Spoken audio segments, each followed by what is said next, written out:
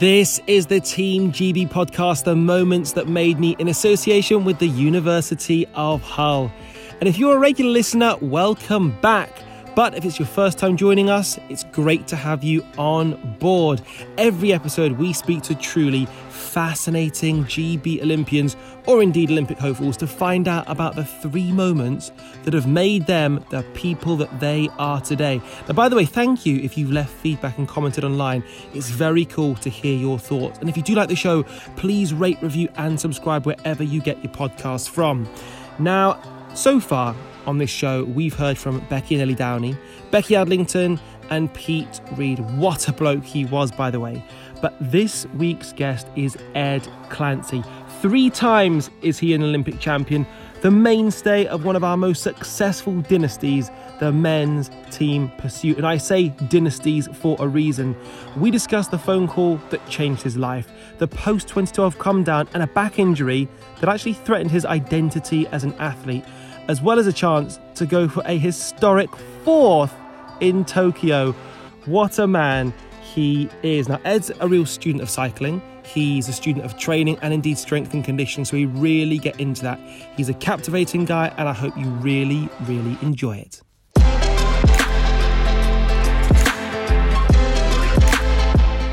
Ed Clancy, this is an absolute pleasure for me to talk to a man who is a 5-time European champion, a 6-time world champion, a 3-time Olympic champion. How are you? Very good, thank you. Yeah, I'm doing all right. I've just thawed out from a ride this morning. Somehow it's nearly July now, but it's 8 degrees outside and it's an absolute howling gale. But apart from that, I'm really good. And when you say howling gale, is that because you're based in Barbados at the moment? No, I'm afraid not. We're in Home Firth in West Yorkshire, and to be honest, we kind of live in the bottom of a valley. But you know, even when you try and avoid the hills, yeah, it's. I think I spent 2 hours on the bike and then another 2 hours in the shower trying to warm up. In terms of lockdown, how much have you been able to train? Because I guess in some respects, a lot of what you would do might be on a static bike, so it may not necessarily affect you in the same way as other sports. You know, essentially we've been able to get out on the road every day, and we can do a lot of static stuff in the garage and work away on your turbo trainer, you call it, in your garage. And, you know, you can ride that for an indefinite amount of time if you want. You can spend 6 hours in your garage riding your bike. It's a little bit mentally tormenting, but it can be done. So we have been lucky from that point of view. We don't necessarily need to be in the velodrome to do our thing and to keep fit. But nonetheless, I'm looking forward to things getting back to normal. Mate, absolutely. And back competing again, which is what you do better than almost anyone. With that in mind, I've got a few questions for you about your own career to see how well you remember your own career. Are you game for that? I'm ready, yeah.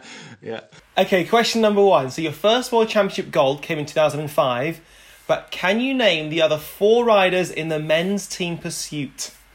Yeah, I think I can. So there was Chris Newton, Paul Manning, Rob Hales.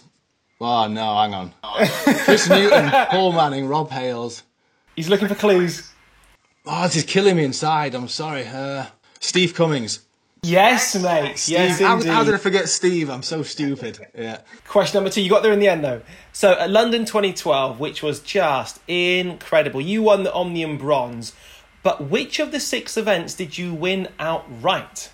The flying lap and the kilometre time trial.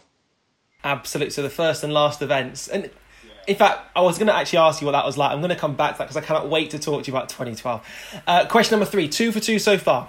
So you won gold at 2012 as well in team pursuit. So were given a golden post box along with every other British Olympic gold medalist. What is the street name in Huddersfield that your box proudly stands on? I genuinely don't know, but I know it's really close to a train station. So I'm going to have a stab at Station Road. You are so close, mate. Railway Street. I can't believe it. It was a good guess, to be fair, but yeah, never mind. Does it look cool, by the way? Yeah, it is good. It's like, you know when you see the big post boxes that have got like 2 ends on them? It's a nice big double post box. Oh, nice. Yeah. Good.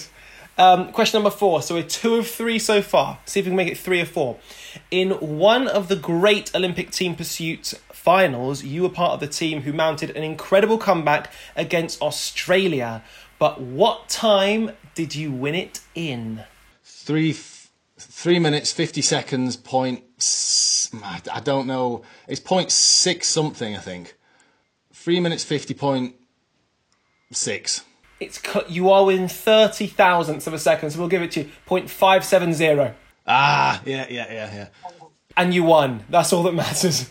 Yeah, that was I don't know, man. Like, that is exactly how Team Pursuit is not supposed to look. If anyone ever looks at that race it was the final in Rio, wasn't it? It was against the Australians, and we were scrappy, we missed changes, we hit pads, we were losing for 3.5 kilometres, and I guess a win's a win, eh? But yeah, that's how not to do it. I'm going to talk to you about that a little bit later on after the final question to make it 4 of 5. So 3 golds you've managed to achieve unbelievably in 3 consecutive Olympic Games, Beijing, London and Rio. But how many British track cycling medals have we won across those 3 games in total? I mean, like Jason Kenny and Chris Hoy have got, I was going to say 6 each, but it's more than 6, I think. I don't know. I think the Great Britain cycling team on the track across 3 Olympics, it's got to be around 30 medals, I think. Mate, 32. That was okay. Pretty close. Yeah, fair play. I was desperately trying to do a bit of quick maths there and trying to like add up things and like who got what, but yeah, close enough. That'll do. I mean, out of interest, so it's 12 in Beijing, 9 in London, 11 in Rio, and I think sometimes, especially as Brits, we don't really do celebration that well. We do the same when it comes to perhaps rowing. We really are dominant in sports like rowing and cycling, and actually, I wonder if we look back at this time and say what an era that was for us, because we've just become accustomed to seeing British athlete on the podium at Europeans, at World, at Olympics, and you're very much a part of that. It's highly, highly unlikely that that's going to last forever, you know? There's always going to be coaches and information and so on that's getting sort of like filtered out into other teams as, you know, coaches go across the world and I guess athletes retire and so on. But let's cross our fingers and hope we can make it last for another 13 or 14 months at least. Yes, mate, yeah, quite. I mean, with that in mind, Tokyo is now just over a year away. How are you feeling about it? Because you're 35. This will be your 4th Olympics, which is remarkable. Does this year kind of help you? Does it hinder you? How do you view it? It's, again, like humans love to know what you're doing. And, you know, we love to like try and look into your crystal ball and kind of predict the future and say, all right, this is where we're going to go. And, you know, in my head, I was literally counting down the weeks and counting down the days until it was done. And, you know, in my mind, you know, on the 5th of August, that was it. We were going to ride the Olympic Team Pursuit final. I was going to step off my bike and, at least in my involvement with Team GB and the Great Britain cycling team, would have come to an end. And I guess there's sort of 3 uncomfortable facts of life that we all kind of know and accept, but, you know, when they smack you around the face, it takes a little bit of time to get used to it. And, you know, there's, you know, life's unfair. There's a fact of life. The goalposts move and there's no guarantees. And, you know, not just for sports people or Olympians, but, you know, everyone's been smacked around the face with the goalposts moving. And that's just what happened. And, you know, I'd be lying if I said it was an easy thing to sort of like get my head around. And I'm still getting my head around it now. And, you know, for a long time, I kind of thought, you know, I'm 35, like you said. Have I really got another year in me, physically and mentally? And you kind of and ah about it for a while. And I guess all you can do is kind of like think about the pros and cons and come to your own conclusion. And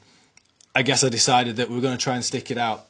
Again, there's no guarantees. There's a good sport's great for that. There's no guarantees. It doesn't matter if you've won the Olympics once, twice, 3 times before.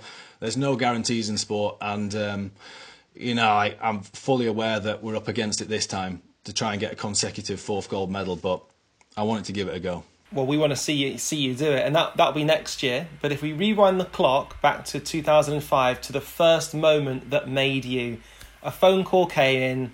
What did that mean to you? And what was that phone call? You know, funnily enough, the actual phone call came. I was sat at the table. I was filling in my forms for a student loan. I was about to go to Loughborough University, which is funnily enough where you went, I believe. Yeah. And yeah, I was filling in my form for Loughborough University. I was going to do civil engineering, and I was going to ride my bike as well, but you know, just kind of to prop up what I was doing academically. And British cycling has what they call an academy. It's basically like you're under 23 years. So when you're 19, 20, 21, 22 years old, you're on the academy. And I guess that's like the school of cycling. That's kind of like the transition from being whatever you were going to be being a professional cyclist. And, more often than not, people don't make it through that process. But the call came and I was happy. And I threw my student loan application at the bin, along with every other possession I had. And my neighbour at the time was doing some DIY in his kitchen, so we had a hire skip outside. And within a week, I think I'd chucked almost everything I owned in there. And yeah, I got picked up by one of the coaches at British Cycling, and that was that. Off we went to Manchester for a couple of years. Do you remember what they actually said to you on the phone and who it actually was that called you? Yeah, it was Simon Lillystone. And I remember ringing him the week before to kind of... I knew I was in for a chance of the academy, but I also knew that I was a bit of an outside chance. As a junior and under 16, I was all right at riding bikes, but I was never anything sort of standout. No one did pick me out as going on to be an Olympic gold medalist or anything like that. And so I was hassling Simon Lillystone the week before, trying to get an answer out of him because I really needed to know before I started applying to university. And he kind of avoided the question a little bit, and I guess that led me to believe that it wasn't going to happen. The phone went quiet, there was no emails, anything dropping in. But then, a week later when I got the call, I was happy. And then that phone conversation was shortly followed by a phone conversation from a guy called Tom White, who also made selection for the academy. And there was Matt Bramier, Mark Cavendish, I believe Geraint Thomas. He was too young actually for the academy at that point in time, but he later went on to join the academy 6 months later. And a lot of those guys are bigger names than I am, and it was a funny time when you think back to the things we got up to and how we lived. Yeah. What I found quite interesting, you mentioned obviously some big names there, and names that possibly, dare I say, are household names, but actually when you look at accolades, you're right up there with them, if not surpassed in certain areas. What do you think it is about yourself? Because you mentioned that you weren't a standout person, you could have easily slipped through the net. What is it about you that's led to not only success but longevity in that? We all on the academy, we all had our different strengths and weaknesses, and for me, my weakness was the road. It always was, and it still is. I had a particular knack for riding really, really fast on the track for 3 or 4 minutes. So I brought that to the party for sure. So from a physical point of view, I feel like I was almost born to team pursuit. I have a good blend of sort of fast and slow twitch muscle fibers, and quite early on in my career, I was fairly clued up to the idea of aerodynamics and how you should sit on the bike to kind of minimise the sort of amount of drag and things like that. But in terms of dragging my career out over the last 15 years, it's got to be mental. And it's something I take quite a lot of interest in at the moment, and I guess I always have since the day I met Steve Peters back in 2006. And Dr. Steve Peters is well known in sports, and a lot of people have read his book, The Chimp Paradox, and things like that. And I think really, if it wasn't for Steve, I probably wouldn't have won half the races that I have, and I don't think my career would have lasted this long at all. I certainly don't think so. And what specifically is it that he's spoken to you, if indeed you're open to telling us? But that I've read Steve's books. He's well known, whether it's Ronnie O'Sullivan, whether it's working in football, whether it's working with British Cycling, but he's actually changed the game for many, many people. What makes him so special?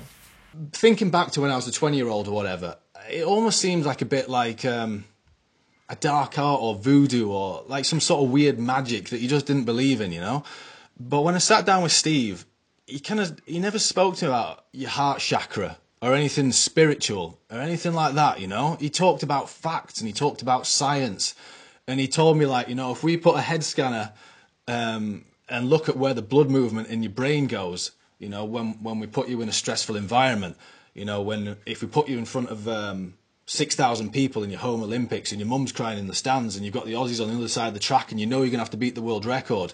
He said, this is where all the blood goes in your head, and it goes to essentially like a prehistoric part of the brain which has very, very little use, very little practical application in the modern world, be it in sport or business or anything else. And it's that old sort of saying of it's letting your emotions get the best of your intelligence.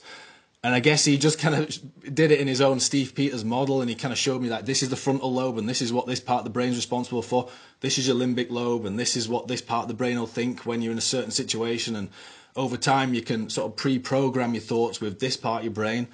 And yeah, it was sort of complex enough and interesting enough to kind of really get my teeth into it and like buy into the idea. But at the same time, it wasn't like I had to do a degree in psychology, you know, to kind of understand the basics of what was going on in my head. And yeah, no, from that point onwards, you know, I dare say I saw Steve Peters in my career, you know, perhaps a dozen or so times. But I think, you know, he always left me with homework to do. And I always went away and I did that homework. And, you know, I started seeing that as part of my job. You know, there was, you know, people get the physical side of it. If you want to be stronger, you go to the gym. If you want to increase your fitness, you ride your bike for half an hour a day or 2 hours a day or whatever it is. The exact same concept applies to your sort of your mental health and your mental strength. If you want to be better at it, you've got to practice it. Just like going down the gym, even if it's 10 minutes a day on reflecting on your thoughts and writing down positive things, or sort of like understanding when you got hijacked by the chimp, as he put it, and kind of like, you know, working on that and trying to like turn it around into positive things. So if we skip forward to say Beijing, for example, it's going to be your first potential Olympic gold medal if you win. You've received work from Steve Peters at this point. What goes through your head as you're about to turn the wheels for the first time? Yeah, that's a good question, and it depends if you're in the right frame of mind. So, you know, again, to like paint the picture, you're sat in your first Olympic final, and I sort of lead the team off. That's always been my job in team pursuit, and there's an awful lot of like responsibility. You can really mess up the race, not just for yourself, but for three of your best mates, you know, for the coaches, the performance staff, and you've got this kind of this voice in your head saying, what if I miss my first change? What if I go out too fast? What if I go out too slow? What if I get a puncture? What if somebody pours a bottle of Evian water down the track and we all slap off? You know, like these ridiculous things. And what if the Australians go 5 seconds faster than we've seen before? And, you know, there's so many things that your limbic lobe will throw at you that are completely irrational and irrelevant. And having worked with Steve, you've got to kind of literally talk yourself out of those thoughts by reciting fact, truths, and logic. At the time, I was a 23-year-old man. I'm dressed up in a skin suit, about to ride my bike around a wooden track. This isn't life and death, and this race, whilst it's got consequences that could only change my life for the better, it's still a bike race, no more, no less. And you know, when you start reciting fact and truth and logic, and it's as simple as like, I'm going to do my best, and by definition, there's nothing else I can do. If you kind of, it's like having a devil on your shoulder, you know, you've got one voice saying one thing, giving you the if this and but that, and what happens if this and what happens if that, and then you've kind of got the voice of reason as well. And you've just got to, I guess it's having enough self-awareness to kind of listen to the voice of reason and truth and logic. And for me, that was the only way I could sort of deal with that situation. And, you know, touch wood, so far, it's always got me through the big events. If I was going to chuck something back at you, so I would know that it is a race. I've ridden a bike for many, many years. It's not life and death. The chances of Evian water coming down the track are slim to none. The chance of the Australian team responding with something just incredible is almost by definition incredible. But if I didn't care about this, I would not have trained as hard as I have for this. I wouldn't have dreamt of what would come of this. So how do you kind of manage that side of things, where it's almost, because especially the Olympic Games, like for me that goes back to almost my very being. Seeing Linford Christie, seeing Sally Gunn, seeing these people that did something that was just beyond all comprehension, and now you're there. This is your chance to become the new hero. How do you manage that? Yeah, that's an interesting question. And I guess, you know, when you sat there on the start line in an Olympic Games, if you're anything like me, I mean, I'm the same as you. Like, I saw guys like Chris Hoy and Jason Quealy, you know, before, and Chris Boardman even, like, riding around on his Lotus Superbike when I was a kid. And, you know, I wanted nothing more than to try and emulate what those guys were doing and what those guys had done. And, Yeah, absolutely. You desperately want it. You know, when you're sat on the start line, you'd rather die trying than lose that race. And that's a very emotive thing. And I guess, you know, all your emotions, again, you know, come from that part of your brain, which is the limbic lobe, which is kind of egotistical, and, you know, it wants to be the big chimp or whatever it is, the top dog.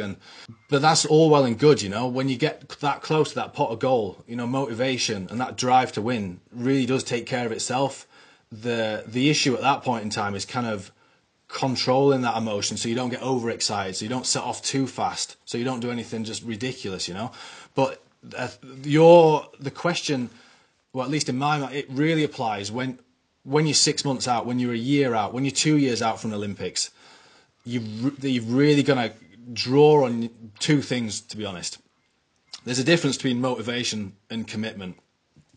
But in my opinion, you absolutely need both. So I guess, you know, my motivation, what kind of motivates me, if you like, in an emotional sense, is that big dream. I want to become the most successful track rider of all time, or the most successful team pursuiter of all time. And you want that Olympic gold medal. You dream of standing up on the top step of the podium with your mates, and that, you know, from an emotional point of view, that's your drive, and that's what gets you out on days like today when it's hammering down with rain sideways and it's 8 degrees in July. But like every emotion, like being happy, like being sad, motivation comes and goes.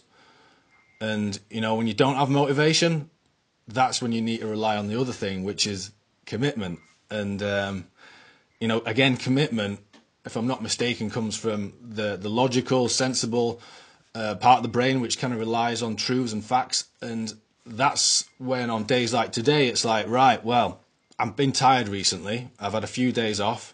This is my first day back. This is not going to be my best day on a bike. I'm riding my mountain bike around Holmfirth in rain at 8 degrees. You know, there's nothing that's going to excite or motivate me to go out today.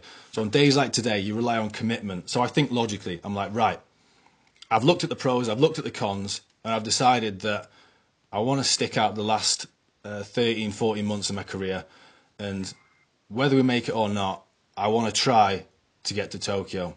And I know that we've sat down with the coach and the sports scientist and the physiologist, and this is the training plan, and this is the ride I have to do today. So it's kind of a binary thing. You commit or you don't commit. And you tell yourself that if you do commit, you'll get back and you'll have a sense of achievement and satisfaction, and it's kind of worth going through that pain to get to the other side. And I don't know if I explained it particularly well, but there's definitely a difference between motivation and commitment. Like, you know, when you're motivated, great, roll with it. Get out with the boys and do 6 hours in the sunshine, and, you know what I mean, set a personal best and high-five the crowd at the top of the hill. And, you know, when you're not motivated, when you're tired, you're struggling, you rely on commitment. It's a kind of a logical, thought-through process which you know is going to bring you something at the end of the tunnel. Mate, you explained it perfectly. There's a guy called Jocko Willich, and he's a former Navy SEAL, and he talks about the same thing. He says, motivation will let you down. But he calls it discipline, which is exactly the same thing. And he said discipline is what will get you through when motivation makes I think he says something like, when it makes a fool of you, or doesn't quite stay with you. But this is all about moments that have made you, and clearly there are a number of moments. I love to bring you forward to your second moment in London 2012. I mean, first of all, what was that like, being a part of Team GB in one of the most blue ribbon sports, I guess, in that amphitheatre where the cacophony of noise was something truly unforgettable? Yeah, I mean, the actual moment itself that you described so well was, it's hard, I can't put it in words like you can, but it was just, it's like something, it was out of this world, honestly. I mean, I've been to busy velodromes before, but like the atmosphere in an arena in 2012, people like throw the word electric or, you know, once in a lifetime, but it was both of those things and more. And, you know, you could feel it in the air. And, you know, never before have I experienced anything like that.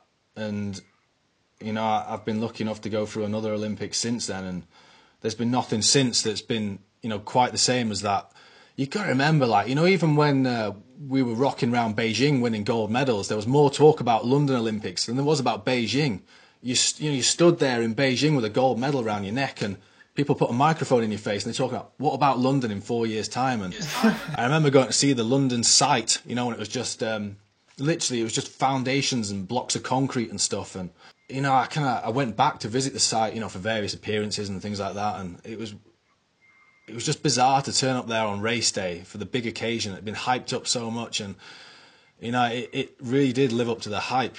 And yeah, I mean, long story short, like, you kind of go through a range of emotions, and you kind of sit there in your in the Olympic Village with kind of sweaty palms, thinking about the big day. And again, we've got the voice and the kind of voice of reason, and the sort of the voice of, like, you know, what if we do this and what happens if that happens, and you know, to sort of go through all that and then come out on the other side and, you know, winning that bronze medal in the Omnium was brilliant. But to stand on the top step in the team pursuit with 3 of your best mates in your home Olympics, kind of the pinnacle of your career, and you're 27 years old, you know, it's fairy tale stuff. And that moment itself, I mean, I don't care who you are or like what you buy with your money or, you know, what drugs you take. I don't think there's a high that, you know, you can find like that. And yeah, there in that moment and the kind of the days following it, it's that emotional acceleration as well. You kind of go from being in that, you're thinking about everything you eat, you're thinking about everything you drink.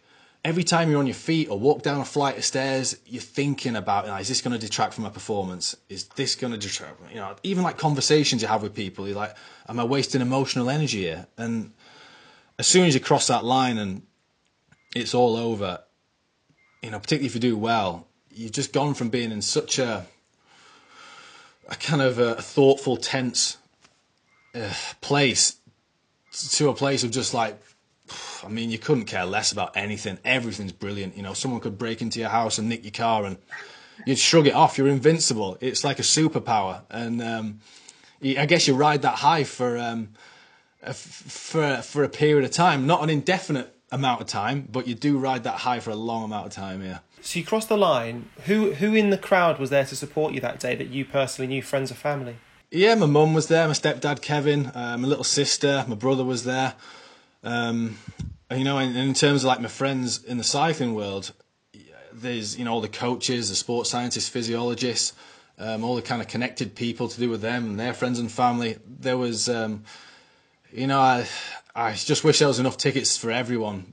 You know, that place was booked every day, every session, every day. And, but, you know, there's a lot of people in the building. And I think it was in the team pursuit, when I crossed the line, there was a Union Jack floating around in the stands. So, you know, as you do, I grabbed the Union Jack and I held it above my head. And then about 2 months later, I got an email from Cherie Blair, Tony Blair's. Yeah, Cherie Blair. So she was like, "Oh, by the way, Ed, I don't know if you know who I am or what I do." And I was like, "Of course I know who Cherie Blair is." And yeah, she politely explained that was. I can't remember if it was a son or a daughter, but it was one of her children's flags that I grabbed out of their hand and kind of like, you know, fist pumped around the velodrome. So yeah, she did invite me into her office in London to kind of like meet her and the team and so on, but we never got round to it. But still to this day, I've got that flag, and she's not getting it back anytime soon. In case she's listening, with that in mind, what don't we know about, for example, London 2012? Because you think about it, and it's almost. It epitomises Cloud 9 for me. I think of the joy, I think of the whole country coming together, I think of certain moments of certain athletes, but what don't we know about your journey at that point? I hope this doesn't sound negative, because it's not supposed to be negative at all. And in fact, you can put a really positive spin on this. But I think for anyone out there that kind of thinks that happiness or success or, you know, self-esteem or any of that sort of stuff is... it's like an equation. If I can earn this amount of money, then I feel like I've got enough. If I'm a CEO of a company, then I'll allow myself to feel successful. And it's the same for an athlete, you know. If you kind of, what I'm saying is, if you wait till you win Olympic gold medal to kind of allow yourself to feel like a success, you're going to be waiting an awful long time, because it doesn't matter if you get it or not, you know. And I think what I really left that London experience with, I'm not talking about in that moment, I'm talking about 2 years later, is the lesson I learned that you can kind of, if you grow, I don't know like what people listening to this will be thinking about doing or going or what profession they want to be, but I think it's the lesson I learned that it's not circumstantial. Feeling like you're a success or you've got enough money or you've got enough gold medals. If that's the way you think, it'll never change. It doesn't matter like how much you win or how much you earn or so on, And I think that was the most important thing I got out of London. Thank you very much for that. That's actually really profound, and I think actually it's a side of sport, and I guess a side of especially Olympic sport that maybe gets slightly overlooked. And I think maybe that's why possibly people can have a slight crash at the end of it, because what do I do next? Do I train again for another Olympic cycle? Can I repeat what just happened there? Will I get that moment back? But kind of with that in mind, that brings me kind of onto your third moment that made you, which is possibly something that either breaks you or makes you, and that's your back injury. So it was like September 2015, and I just rode the Tour of Britain. So that's an 8-day road race, and goes over mountains and 100 mile a day on the road, and it's never really been my forte, but I got round and I finished and I was happy, and it was some great training that I could use to kind of like take me through the track season that winter. The last stage finished in London. I crossed the line, I went back to the team bus, and there was a young spectator outside, and the director sort of like called me off the back of the bus. I was getting changed, and he said, "Oh, there's a young lad outside that's after your autograph." So I was like, "Grand, yeah, sound. I'll just tell me being there in a couple of minutes." So I got changed, got my kit on.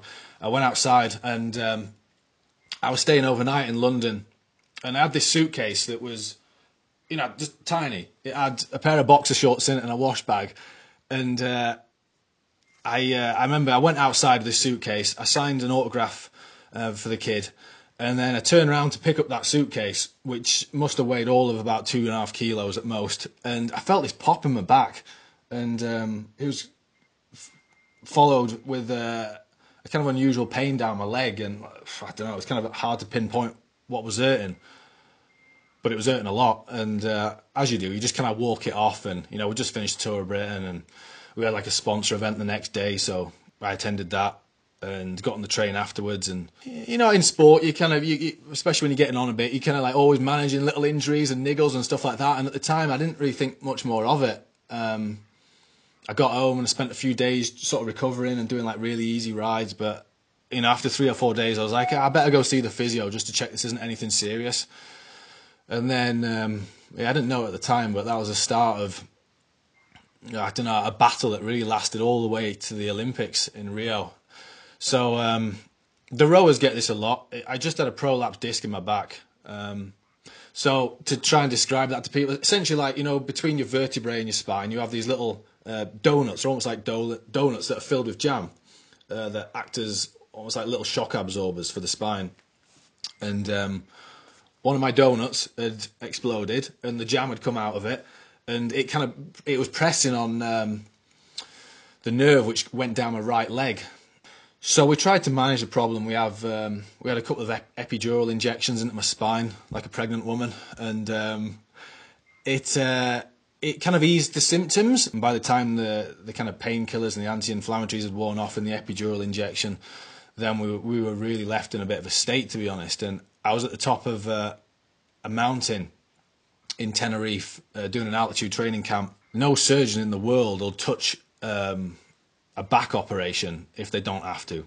I don't know if it was a blessing or a curse, but in that altitude camp on the top of that mountain, I think it sort of coincided with the anti-inflammatories and the painkillers wearing off. My leg was that bad that, not only did we have sensory sort of malfunction in that leg, it was completely paralysed. It had no motor function, which is the secondary function of the nerve. And I couldn't ride a bike, I couldn't walk. I was in constant pain. So British Cycling and the doctors and everyone did a great job. Within a week, we were under the knife, and we woke up on the 3rd of December from the operation, and that was 8 months to go, almost exactly, to the Rio Olympics.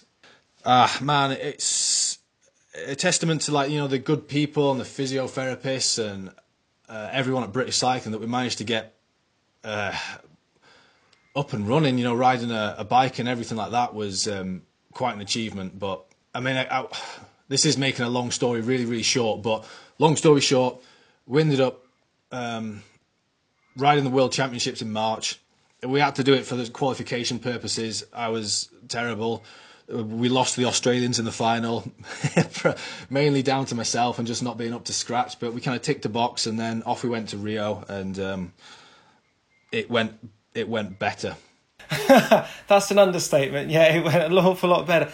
But it's really revealing that you said after the operation, we woke up after the operation. Yeah. Was there a real sense of it wasn't just you going through this? Yeah, definitely. It applies to, like, your victories as well and things like that. There's a massive, behind every gold medal you see, there's a massive, great team effort behind everything and anything. And when I'm probably going slightly off topic here, but when people want to look at your gold medal or whatever, it's like I let people look at it, and you let school kids pass it around and stuff. And every Olympian I've seen's always been the same. There's very few Olympians that are protective over their medals, if you like. And I think that's because the Olympians realise that they haven't done it on their own. They haven't done it on their own. And it's I ain't just talking about lottery funding here.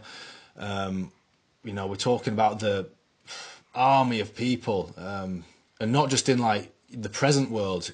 People from your past that, like, helped you get on bikes and took you to your first club race, and their associated friends and family, and people that just lent you a wheel for this race and that race. And by the time you get to your sort of early 30s and you're doing your third Olympics, the amount of people that have kind of, like, helped you get to that place, it must be in the thousands, if not tens of thousands.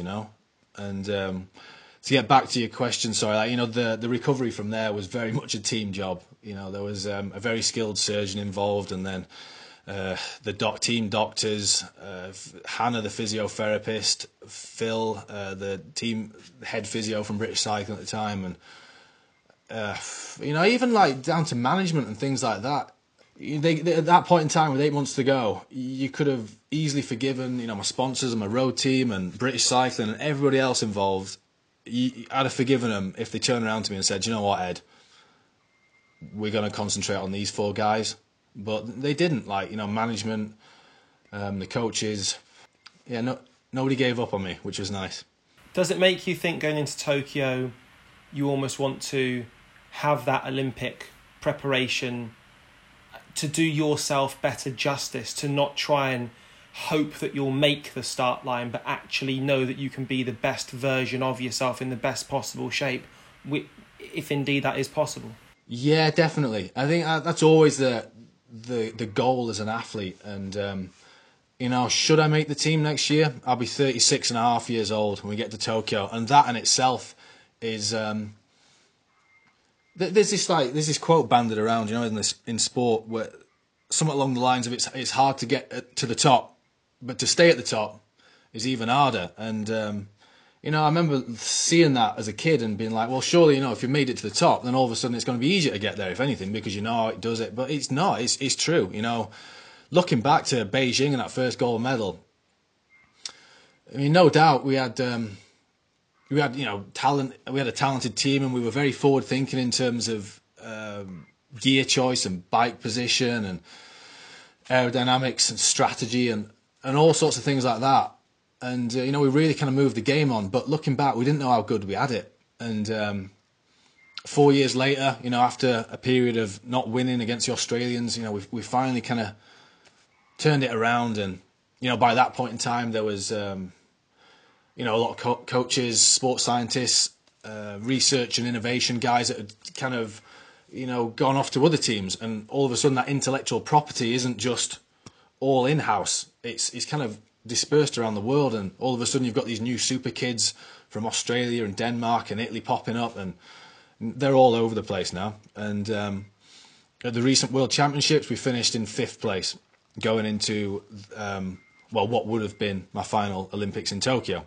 There's no doubt about it. Like, if we win, to take Great Britain cycling team, win a gold medal in Tokyo, that will be, if I'm there, that'll be my greatest feat. And, as a team, as a Great Britain cycling team, it'll be their greatest feat. It's getting harder and harder. There's people are learning from, how we moved the game on, this whole marginal gains ethos that Sir Dave Brailsford brought to the party. Even like the psychology that I spoke about earlier on in the conversation, that's out there now, We were incredibly fortunate to have like Sir Dave that kind of like really moved the game on in certain areas, and we had a few great sports scientists like Matt Parker and Dan Hunt that they had no respect for tradition or like how things were done, and that was a good thing. They just, they were more than happy to start with a clean slate, and we had nothing to lose at that point in time. We weren't the Great Britain cycling team as it is now. We had no expectation, we had no pressure. And, we were kind of free to like pick and choose and do what we wanted without that fear of kind of losing what we had. And long story short, like I said, it gets harder and harder. And for me, going into the last Olympics, you've got age against you. You've got the young pups, in other teams and in your own team. And it definitely gets harder than it does easier. Mate, final question. So if you make it to Tokyo next year and you think about names of Hoy, Wiggins, Thomas, Cavendish, people, like I said at the very start of this, don't necessarily think about yourself. What would you like us to know about you? When we see you in your helmet, we see you in Team Pursuit, you haven't even taken your first rotation of the wheel yet. What would you like us to know about that guy who's about to go off? When I really think about that question, you've just got to think about like what you truly value. So I guess the easiest way to like really think about what you truly value is the deathbed scenario. Like, everyone's thought about it. So, for the people listening to this, you close your eyes and you imagine you're a great-great-granddad or a great-great-grandma, and your great-great-grandson Barry, or whatever he's called, is at the foot of your deathbed, and he says, great-great-granddad Ed, what should I do with my life? And almost everyone at that point in time will turn around and say, be nice to people, be kind, strive for great things, but don't stress if they don't happen. Things like that. It's just like, be a good person, try to be positive, try to make other people feel good about themselves. And as much as I'd love to sort of like go out in style in Tokyo and spray a bottle of champagne around a nightclub and dance up and down and rejoice in all the sort of like appearances and adulation you get, I think when I'm really pushed, that's what I want to be remembered for. Like my values. I want to try and be to be a reasonable person at least. And try and make my teammates feel good and try and be a positive influence on other people and youngsters coming up in the sport and that sort of stuff.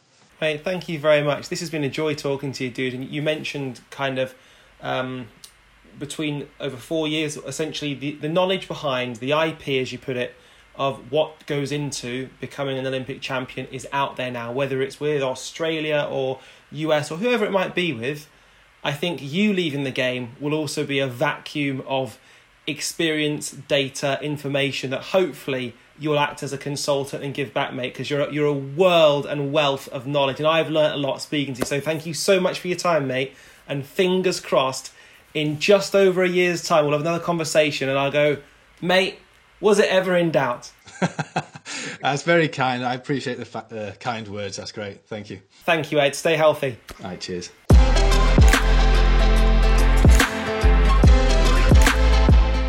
When you consider what Ed's achieved, I think he's about the most successful Olympian you never hear from. I mean, he's down to earth. He's salt of the earth. Just a real pleasure to learn from for an hour. In fact, he was too humble to even mention his own academy, which is the Clancy Briggs Cycling Academy, which basically tries to get young people more active, get on their bikes and enjoy it when they do it. So if you fancy getting involved, it's the Clancy Briggs Cycling Academy. And who better to inspire you to get on a bike and get active than a 3-time Olympic champion, Ed Clancy. Well, if you enjoyed that, make sure you join us next week on The Moments That Made Me in association with the University of Hull for insight into another Olympian's defining moments. And that Olympian is the 2016 Rio hockey gold medalist, the penalty shootout queen, the hero, Maddie Hinch. Thank you very much for listening, and join us next week.